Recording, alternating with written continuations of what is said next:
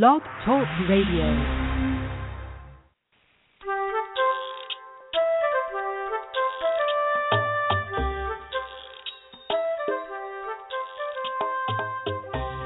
Hi there, I'm Laura Mize, pediatric speech-language pathologist, and welcome to finally the return of Teach Me to Talk, the podcast. I am so excited to be back, and thank you to all of you who emailed or left me a message or on Facebook or Twitter or wherever you found me to say, where the heck are you? Why aren't we getting new podcasts? I hope nothing's wrong. Well, nothing was terribly wrong.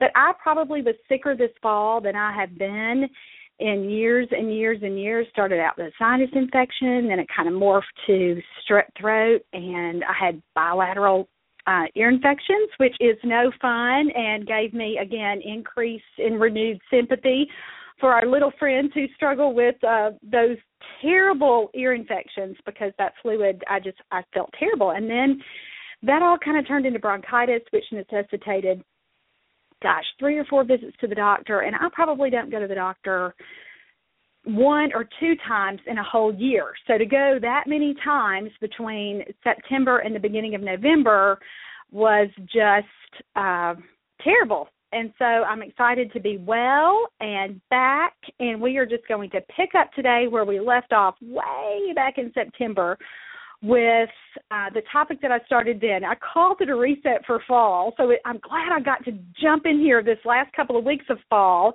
so that we could finish this great topic. But before we do that, let me make a couple of announcements.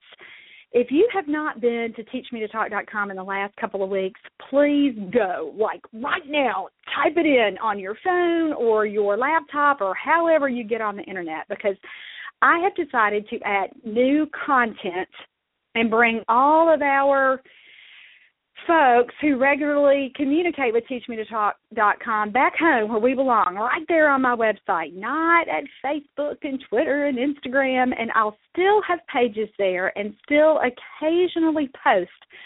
But what I'm really doing is just providing a link to the new content I'm writing every single day back on my website. So I hope that you will join me there. Let me tell you what I posted last week, just in case you've missed it.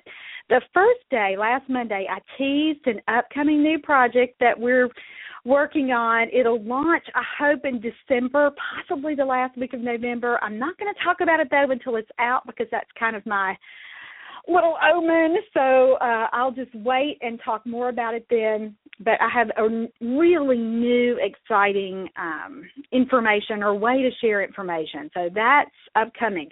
Last week I also typed my little fingers to the bone coming up with brand new fall therapy ideas. They're not brand new ideas, actually. They're ideas I've used for a long time, but I've never written about them. I may have mentioned them in past podcast, but I've never done a therapy tip of the week about them. And certainly I love providing information like this because several folks have said, I really missed regular podcasts and I really missed regular therapy tips of the week. So I got really busy last week and wrote 3 different posts with darling ideas for you to use to finish out this home stretch for fall. So wrote one about squirrels, wrote one, and again, this is what toys you could use, little songs you could sing, perhaps the circle time if you're seeing children as a group. And again, it may be that you're seeing children not necessarily in a preschool setting, but you're working with a toddler at home and you're seeing them with their siblings, or maybe a daycare. You certainly can also use those little songs and routines even with moms and individual toddlers. So there's one about squirrels. There's one about pumpkins that I did today, and the one I did yesterday is so cute for Thanksgiving. It's about turkeys, and again, they're always little songs and then follow-up ideas that you can take the theme, like squirrels, turkeys, and pumpkins, and then expand it with 2 or 3 activities. Now, when you do that, you are increasing the possibility that a child will learn and remember the new vocabulary that you're teaching. So check out those 3 new posts. They're all right there, easy to find, right on teachmetotalk.com's homepage. So check that out. A meteor post that I wrote last week was based on a new study that just has been released from Dr. Amy Weatherby. And And it's about how much of a difference parents make in speech therapy with toddlers with autism. So she is an awesome resource. She does first words, and she's at Florida State, I believe. I hope I'm giving her institution the proper credit. But check that article out, too. You'll get a link back to a summary of the study and then back to the original study as well. So if you do early intervention and if you are committed to parent training and you maybe have to convince someone of how important parent training is, whether that be an administrator, although that's hardly the case, but if you're having to talk with a parent about what an important part they play in this whole therapy process, I'm giving you some new ammunition with the results of that study. And again, I like Dr. Weatherby so much. I've heard her talk at ASHA. I've read her stuff for a long time. And some of her wording and some of when she was interviewed, they're things I say every day. So, again, it is so nice to find a study that backs up exactly what we do and what our philosophies are. So please check that out if you've not read that yet.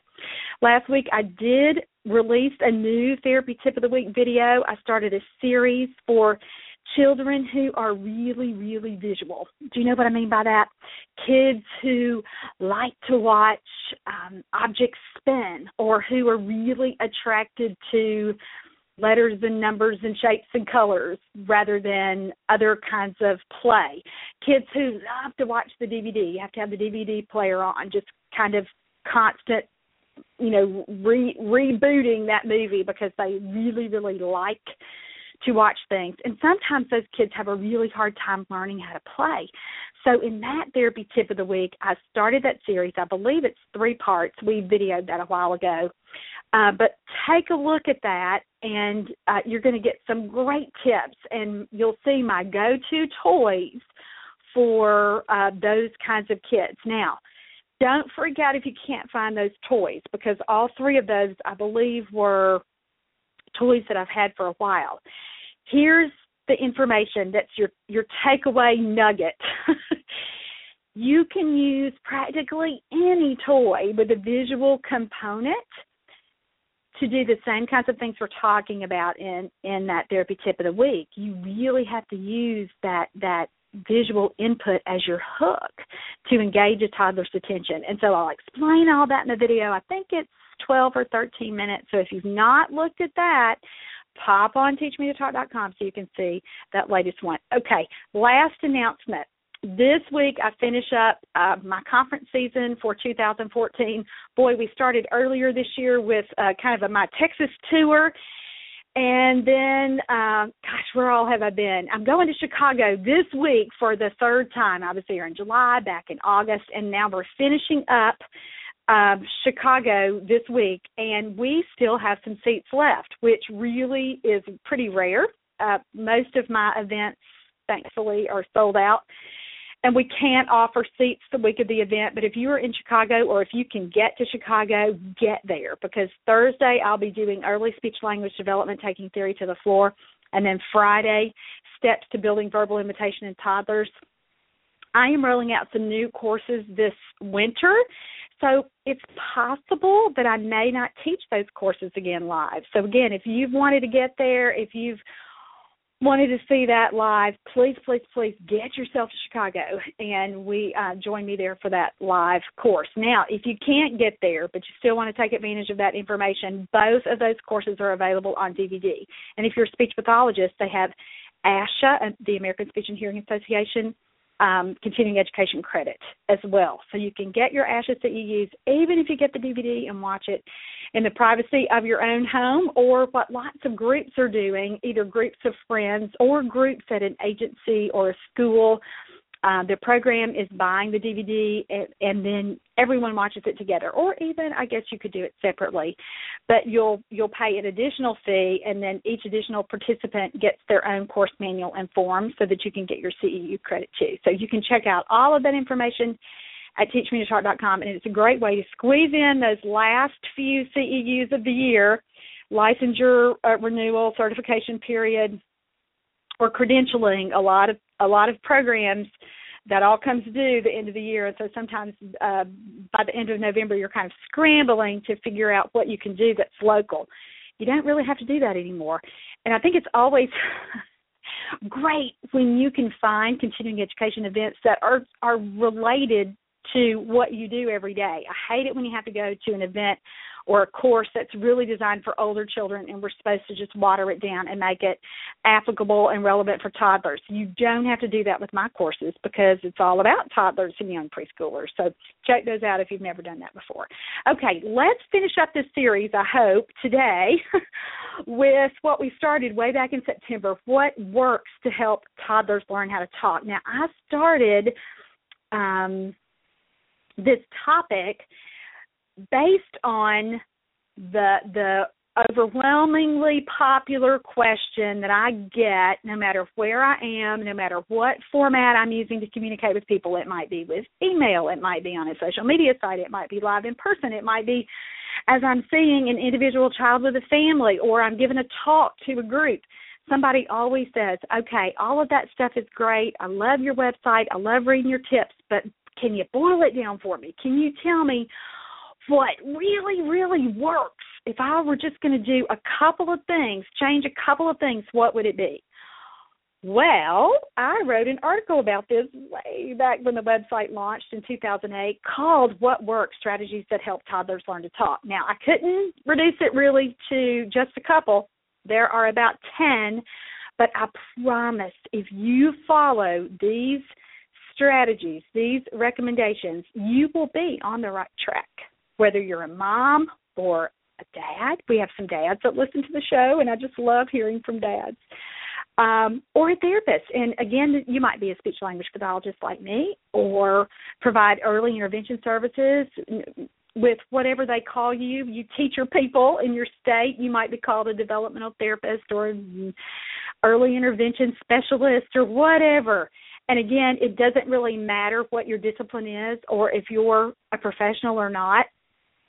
If you will implement these strategies, I promise, you will be on the right track to helping toddlers learn how to interact, learn how to understand language, and then finally begin to use language to talk and to communicate. So in the first show, way back in September, we did the first 4, and I'm not going to repeat that whole show, but let me just read these to kind of refresh your memory since we haven't had a new show in a while. And let me just interject this.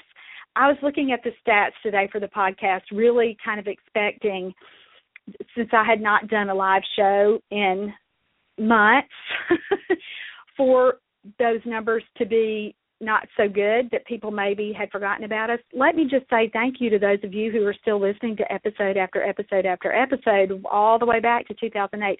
We're still getting like 8,000 to 10,000 listens a week. That is incredible, and it certainly made my heart sing when I looked at that today. So those of you who are digging in the archives and listening to past shows, thank you, thank you, thank you. I really appreciate that. Okay, back to our topic. The first strategy that I recommend, and I say it all the time when I teach my live courses, is play, play, play, play, play, and when you're tired of all that, play some more. That's how toddlers learn everything. We have to base our interventions on helping children learn how to engage with us. And again, that happens during social routine or daily routines. That's what I meant to say, like bath time and bedtime and meals and, you know, playing outside together and all the things that we do. And that's important, yes. But we cannot forget about how important it is to sit down and play. Please go back and listen to that first show because I talked a lot about that. And I will link the show so that you don't have to dig through and find it. But go back and listen to that so that you can hear that discussion of play. The second tip was exude warmth and joy when you interact with your child. And again, all children need to feel like they're important. All children need to feel like you are making an effort to engage with them and to pay attention to them, and more importantly, that you like them and that you are enjoying your time with them.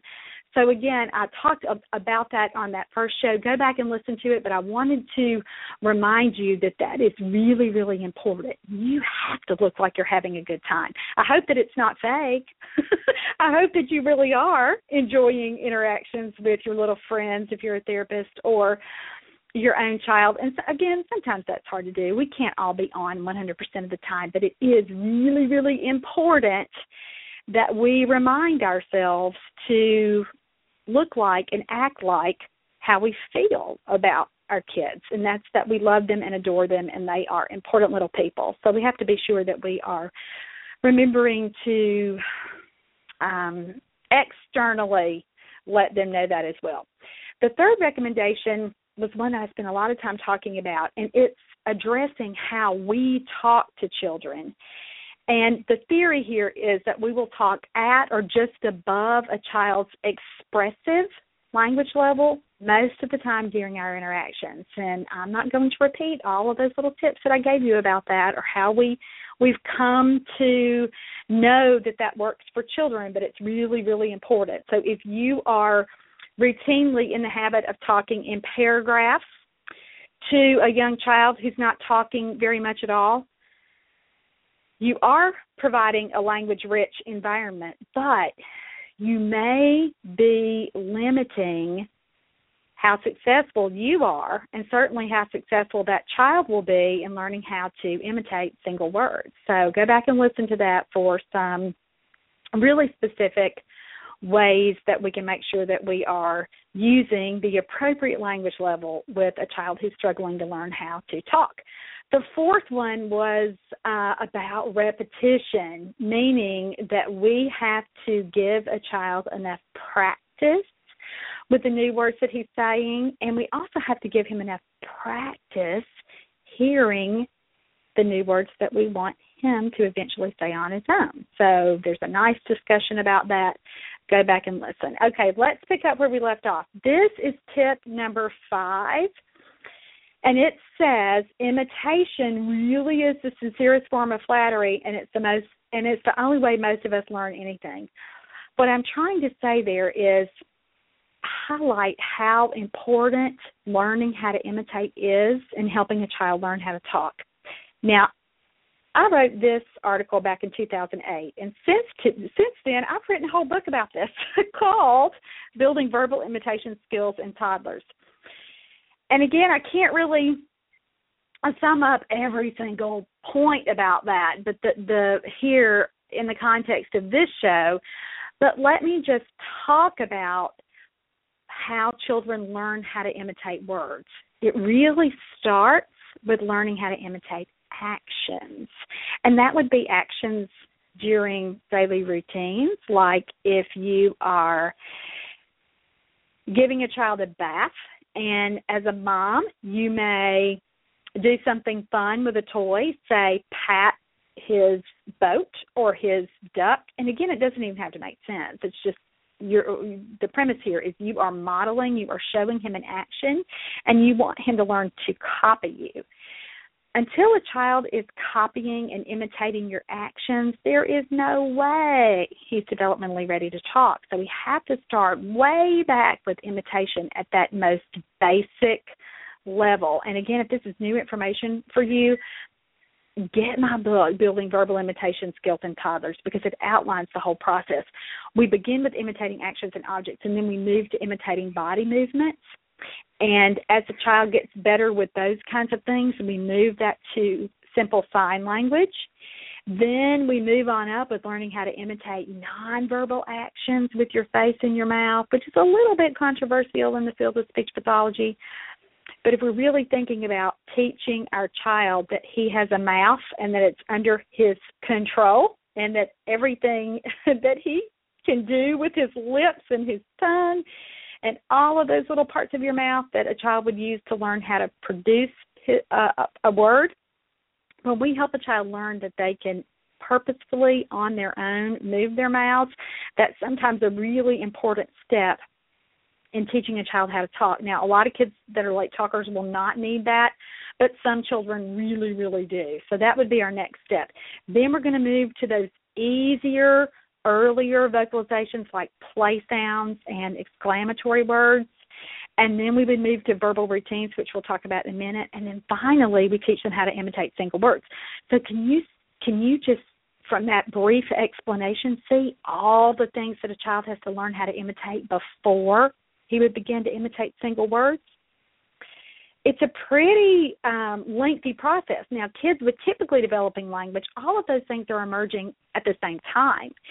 But kids who are having difficulty learning how to talk, that have an atypical progression with communication skills, they will stay at those little steps, levels, whatever you want to call it, those little levels, for longer periods of time. Sometimes our kids even get stuck in one of those levels or another. So we have to, again, make sure that we're doing everything we can to move them through that process and that we're not jumping ahead of where they are developmentally. If a child cannot imitate some body actions like clapping or like dancing or like banging on a table or a tray, it's very unlikely that he'll be able to do sign language. And sign language is not necessary for every late-talking toddler. Some of those toddlers are really able and ready, developmentally ready to vocalize and verbalize. And so with those kinds of kids, we would move on. We would jump straight, not to words, but to those early, easy vocalizations like sound effects when you play, or like those little words that we all use, like uh-oh and wow and whee, and even things like animal sounds. Those would be easier, earlier vocalizations that a child who's not saying many words may really be able to imitate, because they are simpler and they certainly are a lot more fun. So if you've not thought about helping a child learn how to imitate you or copy you, that's where you need to begin. And again, it doesn't start with single words. It starts way back with action. So if you need some help with that, be sure to check out my link, Building Verbal Imitation in Toddlers, because imitation is huge. You absolutely have to teach it. And even if you're a speech pathologist, you may have known that but have forgotten what a critical role imitation plays in learning how to talk. So let me just encourage you to revisit that and to begin there. You don't start a speech therapy session with a child really at the single word level unless he has quite a few other verbal routines and exclamatory words and play sounds. You would never do that at the single word level because, frankly, the child isn't ready. So get yourselves a copy of that book so you can walk through that step by step by step so that you can remind yourself of that theory. Okay, the sixth works to help toddlers learn how to talk is to use a sing-song voice when modeling words for your child to imitate. Now, as you can clearly hear, I am from the Deep South. I was born and raised in Mississippi.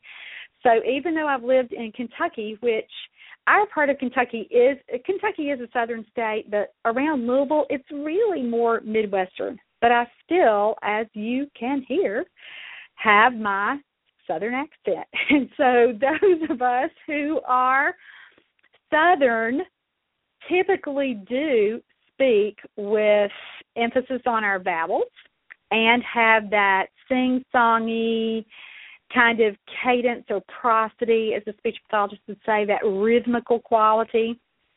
And that's just part of who I am. I for a long time would get really sensitive about how I talk and try to sound a little more Midwestern, but that didn't really work for me. But that's okay, because I work with babies and toddlers, and that sing-song voice is an important part of helping many, many, many, many toddlers learn how to imitate. Here's why.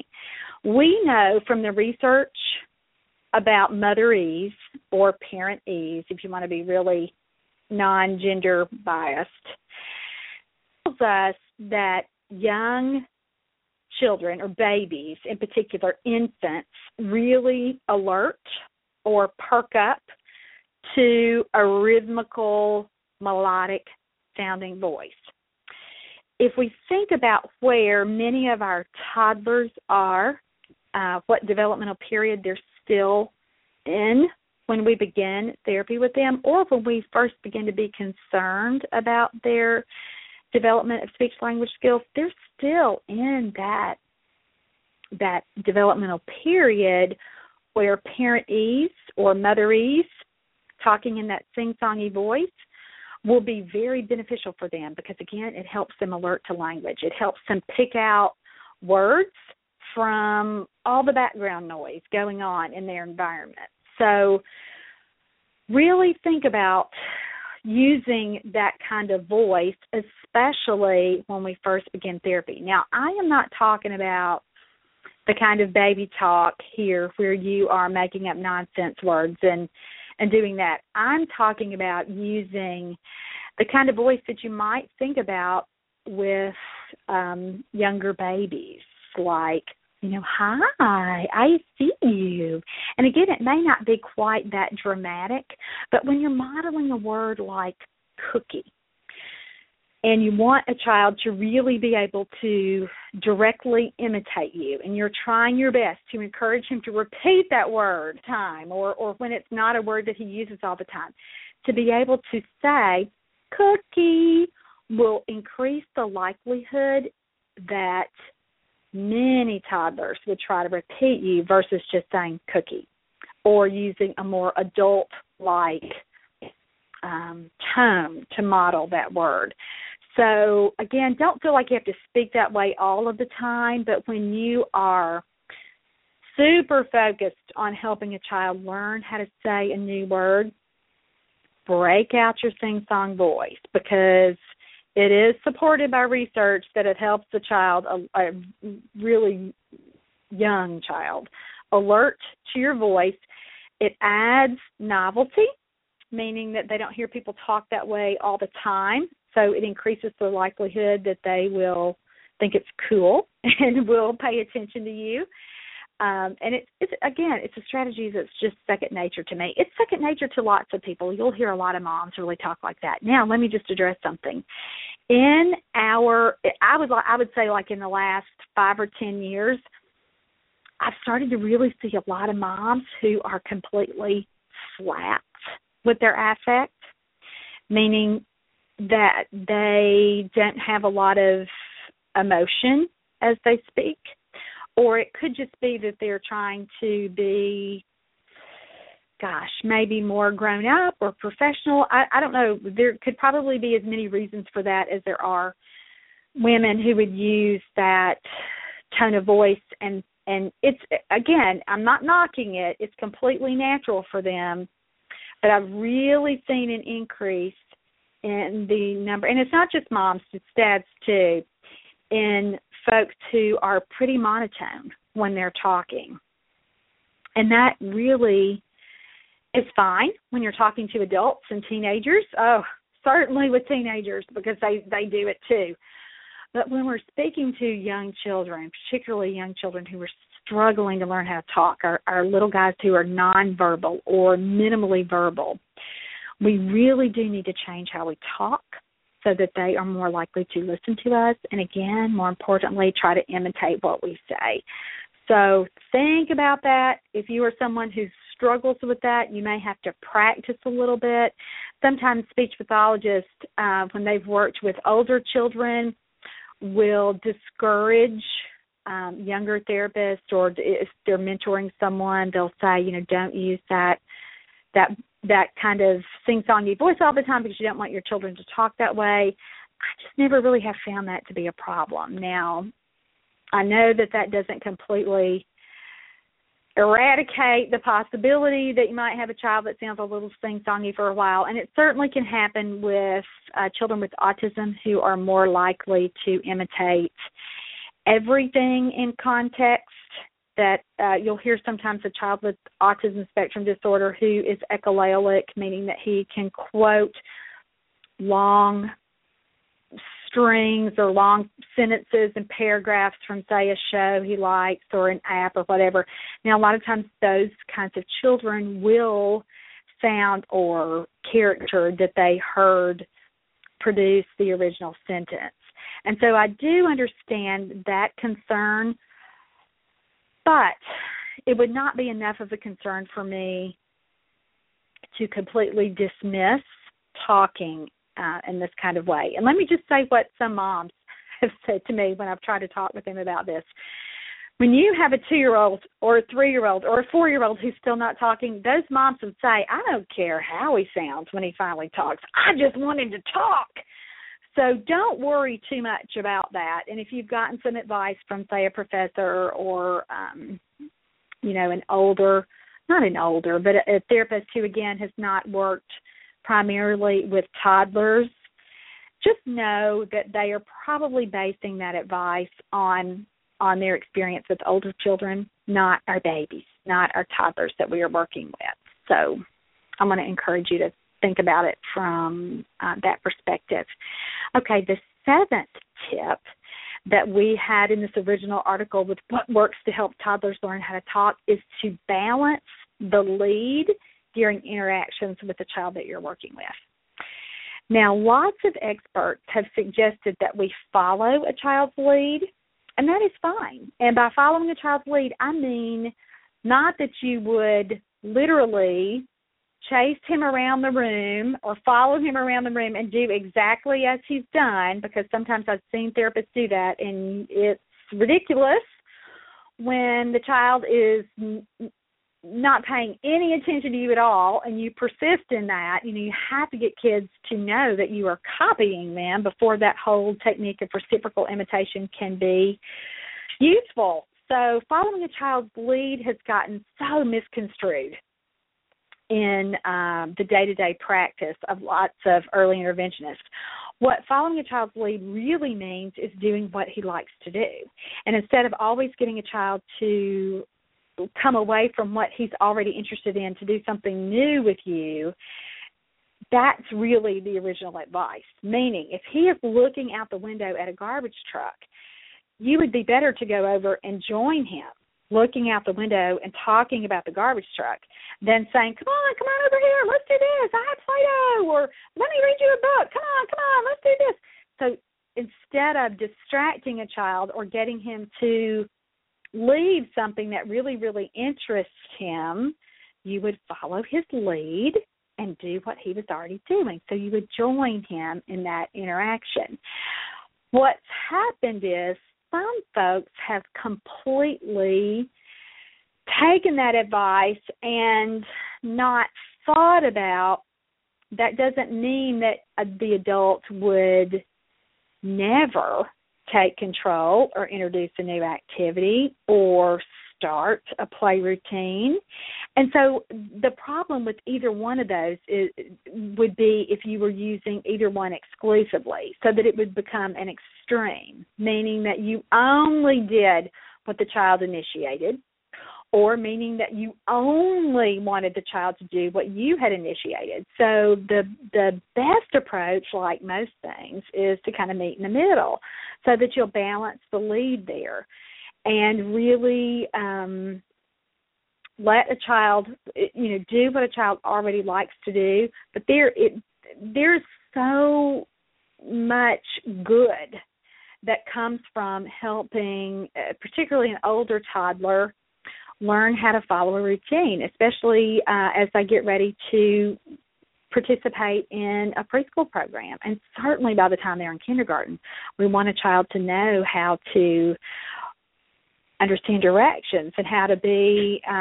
participatory in adult-directed activities. Hey, that's what preschool and kindergarten are all about, at least part of the time anyway, and good ones with learning, we're all going to line up now, or we're all going to sit at the table now and have our snack, or we're all going to sit in a circle here on the floor and read a book, those kinds of things.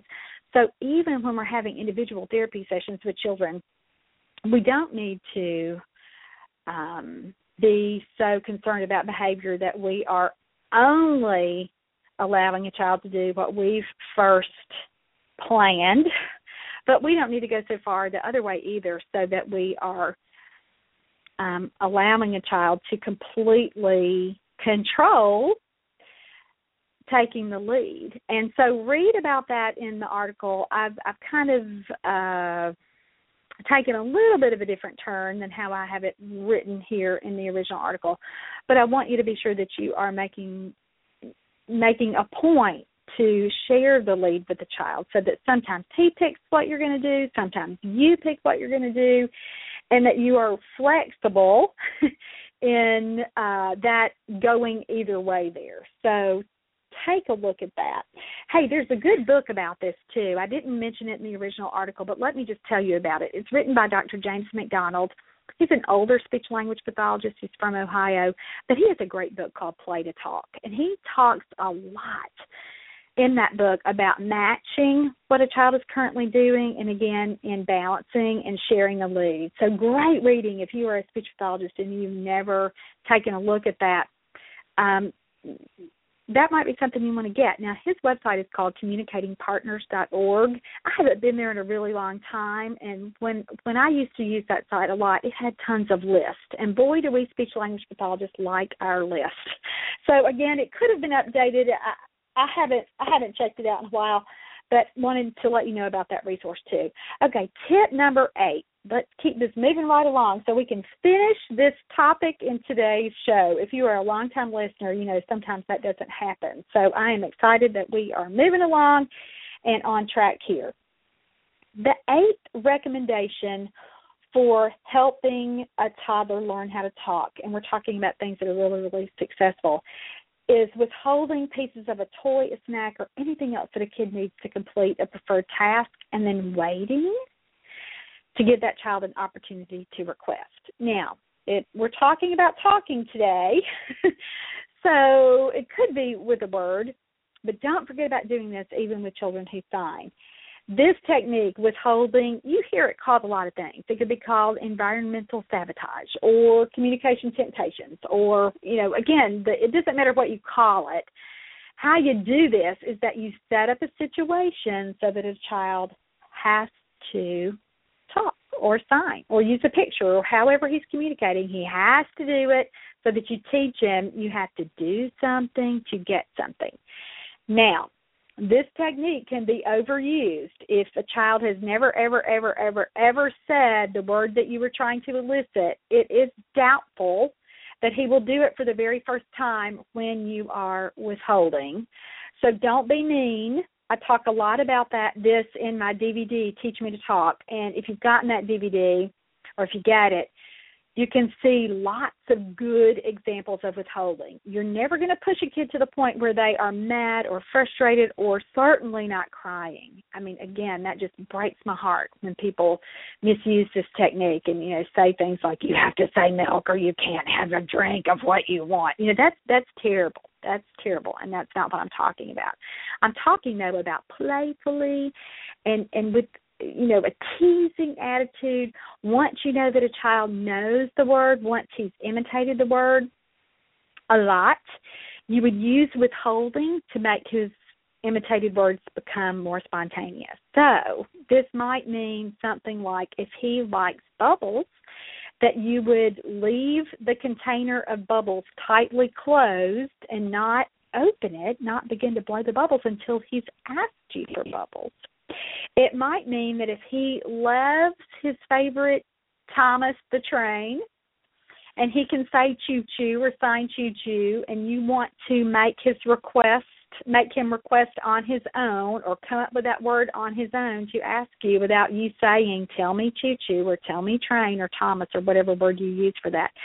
Maybe you would put that toy up high on a shelf so that he could see it, but that he can't access it without you. It might be for a kid who wants to eat a snack and who can say cracker, but he doesn't routinely ask for crackers. You might sit and eat crackers in front of him until he decides to ask you for one. Or one thing I do a lot is I'll feed his brothers and sisters the snack that he really, really wants and then kind of wait him out so that he has to ask, has to use his word communicatively, request, to get what he wants.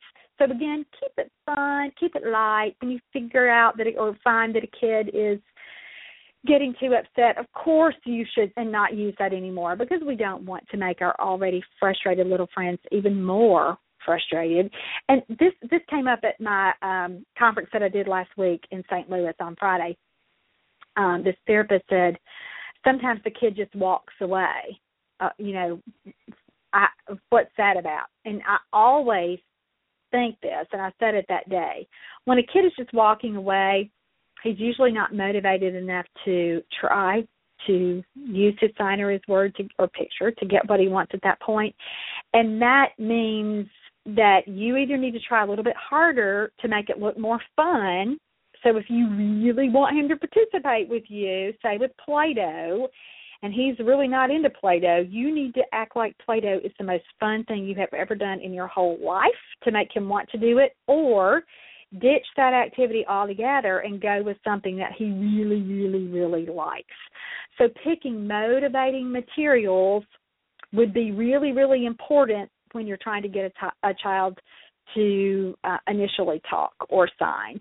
And again, you don't get to pick what that is. Children always determine their own motivators. They get to decide what they like. And so if you're using something that you don't know if they're going to like, of course you could be more fun and act like it's just the best thing you've ever done. But at the end of the day, you should be using things that you know really are loved by the child, because that makes it more likely for him to participate. So sometimes it's food, sometimes it's a toy, sometimes it's something like I call these movement activities, where it's a little game that you're playing where you're going to throw him or up in the air or tickle him or fling him in a blanket or something like that. You can use anything like that, but my point here is the child has to like it. And so when you're picking something for withholding, and again, the purpose here would be to make a child who's previously imitated a word be able to use that word on his own. You're going to kind of up the ante here and set it up in a way that's fun and playful, but that's still pretty darn clear that he has to talk to get what he wants. So if he loves a racetrack, you would set up the track and then put all your cars in a bag so that he can see those, or hold them tightly in your hands and say, ooh, I have these, ooh. And if you think he still needs the word to be able to, he can't come up with it on his own. He can say car, but he's got to hear you say it first. That's okay. After you've given him an opportunity or two to request it without hearing the word, you may go ahead and model, oh, cars, I know you want cars. And then if he still doesn't do it, you may have to say, tell me car, so you can have it. Say car, or however you've become accustomed to eliciting a word. But the important point here with withholding is you don't do it past the time that a child is mad. I like to use the 3 to 5 time rule, meaning that I'm just going to cue him 3 to 5 times, and then what happens at the end of that 5th time if he still hasn't requested? You can give it to him anyway, which is what I like to do, because I want to keep the child with me, keep him engaged, let him know I'm his friend, I'm on his side, I'm fun, I'm not ever going to be mean. Or you can make it easier. So if he has some signs, you may, instead of requiring a word, ask him to sign for it. Or use an easier word that he can always say. If he can always say mine, and instead of car or whatever word you're trying to get him to say, cue that. Or a word like more or please. Or again, you could do the sign with it, anything. You would back it up to the point where he could be successful, still give you a response, still ask in some way, but again, you're not going to be mean about that, so that you discourage him from wanting to participate with you. So if withholding is new for you, I'd really encourage you to get Teach Me to Talk the DVD so that you can look at that and see how that looks and how it should look with toddlers. And again, you're going to stop well before a child is too frustrated. Okay, technique number 9. I already talked about this a little bit with tip number 8, but it's use signs, gestures, or pictures to introduce them to the power of communication. So many kids aren't really developmentally ready to talk when they start speech therapy. Yet we get right in there with those words, and we're cueing those words, and we're just expecting those words to come, and then they don't.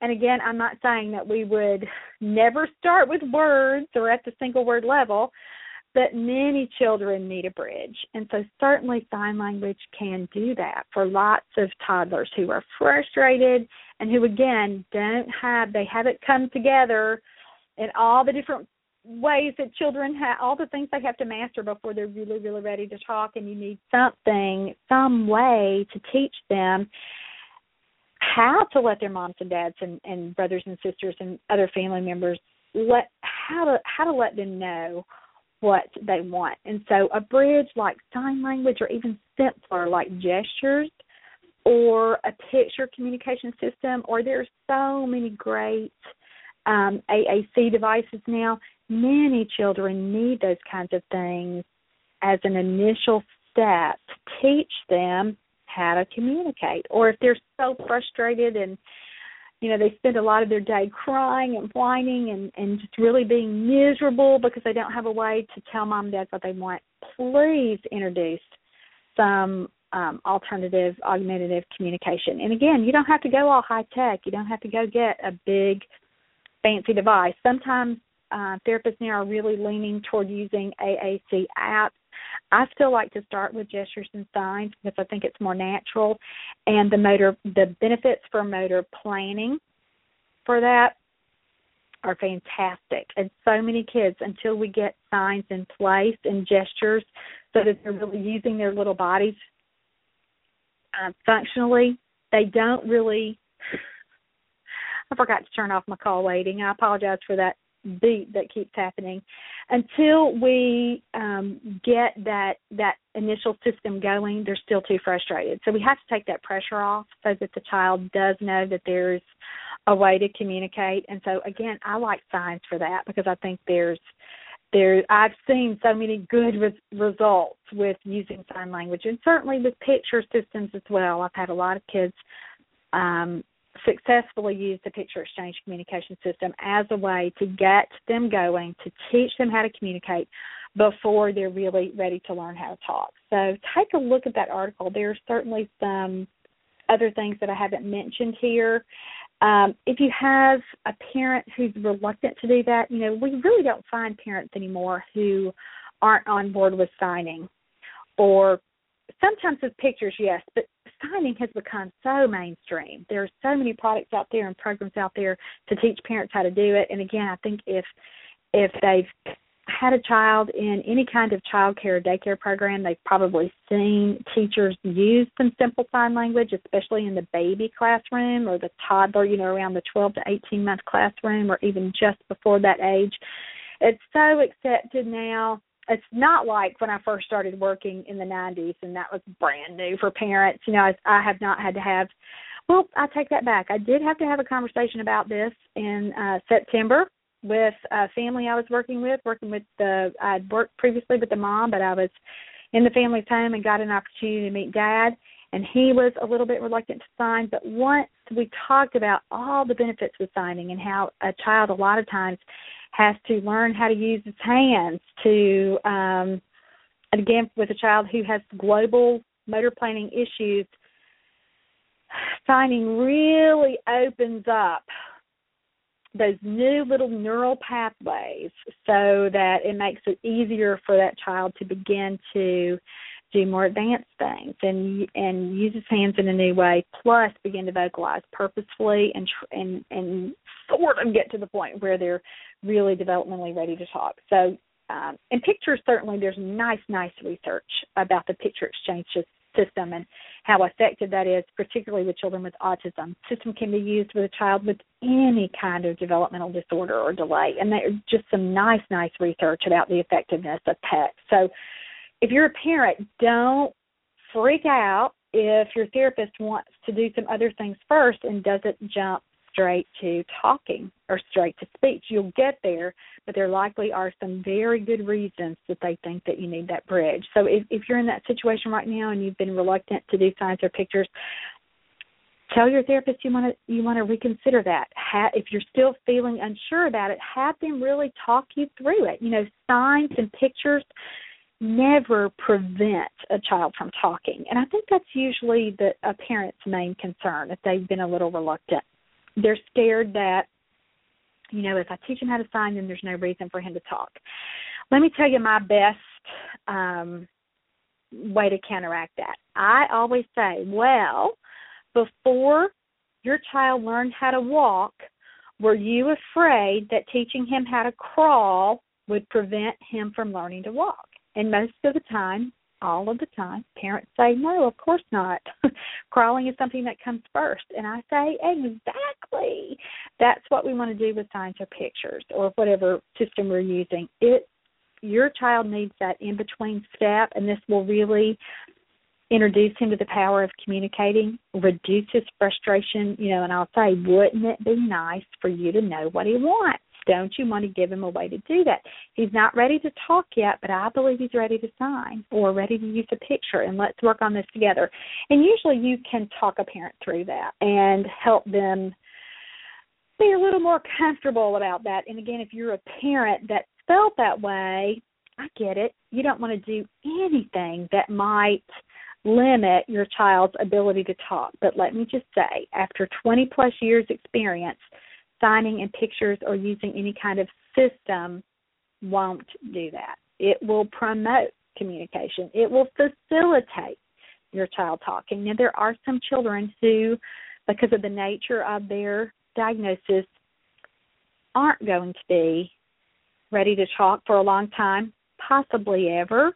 That's rare, but it is a possibility. And so if a therapist is talking with you about introducing a picture system or a sign system or something, again, as a long-term method, please get on board. Be supportive. Learn what you can and know that you still want your child to communicate, even if it's not with his or her own voice.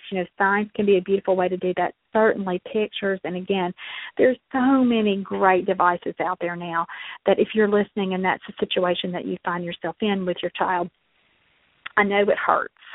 And I know that you have to have a level of mourning because probably with your child's diagnosis, you've already had that with other things, and talking just might be something that you thought would be a realistic goal, and it still may be down the pike. We never give up on speech. There have been children who have talked at 6 and at 8 and at 12, and we certainly hang on to that hope.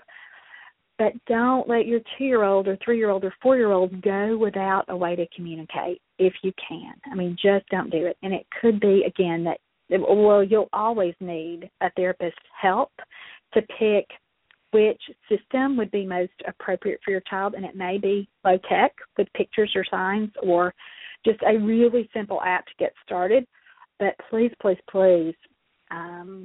get something going. Get a way to communicate going for your child, and don't delay with that. Make sure that you can get moving on that. All right. The 10th strategy in this What Works article was to establish verbal routines and repeat them at the same times every day. Now, this is a little like repetition that we talked about before and how important repetition is to help little brains learn. And the same, this holds true. We want to be sure that we are providing the same kinds of language for a child to hear over and over and over again so that he remembers it, he recognizes it when you start, and hopefully he's going to be able to eventually fill in a word or two, especially at the end of the phrase. And there's a whole wonderful discussion about this in my book, Building Verbal Imitation with Toddlers. Using verbal routines, or what we would call automatic speech, is a big step to helping toddlers learn how to talk. And typically developing toddlers like this too, if you'll think back with maybe one of your older children, or certainly as a therapist, you know how well this works. But sometimes, let's just say that we've been singing a song, and, maybe it's row, row, row your boat. And so you're singing row, row, row your, and for some reason you've had to pause. You haven't finished boat. You haven't said the word boat. And then all of a sudden your toddler yells out boat because they expect that word to be there. Or it might happen as you're reading a book that you've read hundreds of times, and your child fills in that word. So how do you get this going? Again, you use a book or a song or a routine or whatever you've done over and over and over. You set it up so that you're really pacing, you're really using your words at kind of that anticipatory rate so that a child knows it's his or her turn to fill it in. And again, let's just use the example that I used in the post here. So you might be looking at your child with big wide eyes, and, we kind of call that the tell me face. That's what Kim Rowe calls it from thelittlesstories.com. But you're leaning forward and you're singing, twinkle, twinkle, little, and then you're waiting for them to fill in the word star. Or you certainly, again, could do it with a book so that you're reading and you wait so that they can complete the last word with little phrases like ready, set, go, or 1, 2, 3. So just that pregnant pause right there makes it more likely that a child who's almost ready to talk will start to fill in some of those really routine things that you say.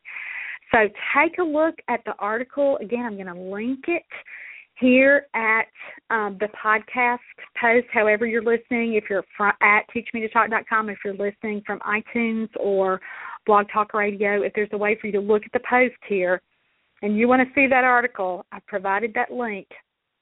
So be sure to check out all 10 of those tips and think about how you're doing with those. Kind of rate yourself. Give yourself a little report card there. You may have forgotten about some of these. You may have, if you're a therapist and you've worked for a while, you may think, gosh, I haven't done that in a long time. I haven't tried that lately. Let me see if I can do this. These are the 10 things, again, that are my go-to strategies. They're certainly what I'm helping parents learn how to do.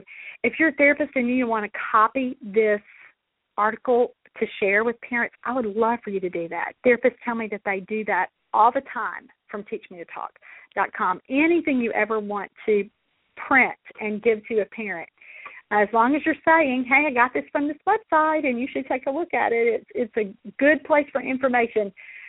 Please feel free to do that with any of my stuff. All right, the products that I mentioned today and talked a lot about today were Building Verbal Imitation in Toddlers. I'll put the link on for that, and Teach Me to Talk, the DVD. I want to be sure that you know how to get your hands on those excellent resources. If you're a therapist and need that guidance, and certainly if you are a mom, the whole reason I started teachmetotalk.com in 2008 was to provide great information for parents of toddlers who are having difficulty learning how to understand and use language. And so it is just my passion, and it's why I write and speak and do all of these things that I do. And I want to be sure that you have great information and that you know what you can do at home to help your own little baby, toddler, young preschooler learn how to talk. All right. It was so good to be back with the show tonight. I hope we don't have any uninterrupted or interrupted periods like this in the future. I'm hoping to get back on that weekly track for the podcast, but thank you for joining me tonight. I've had a blast. If you've enjoyed the show, I'd love to hear from you. At teachmetotalk.com, you can leave a comment there in the bottom section. And again, it was an absolute pleasure to be back on the show. Thanks so much. Have a great week. Bye-bye.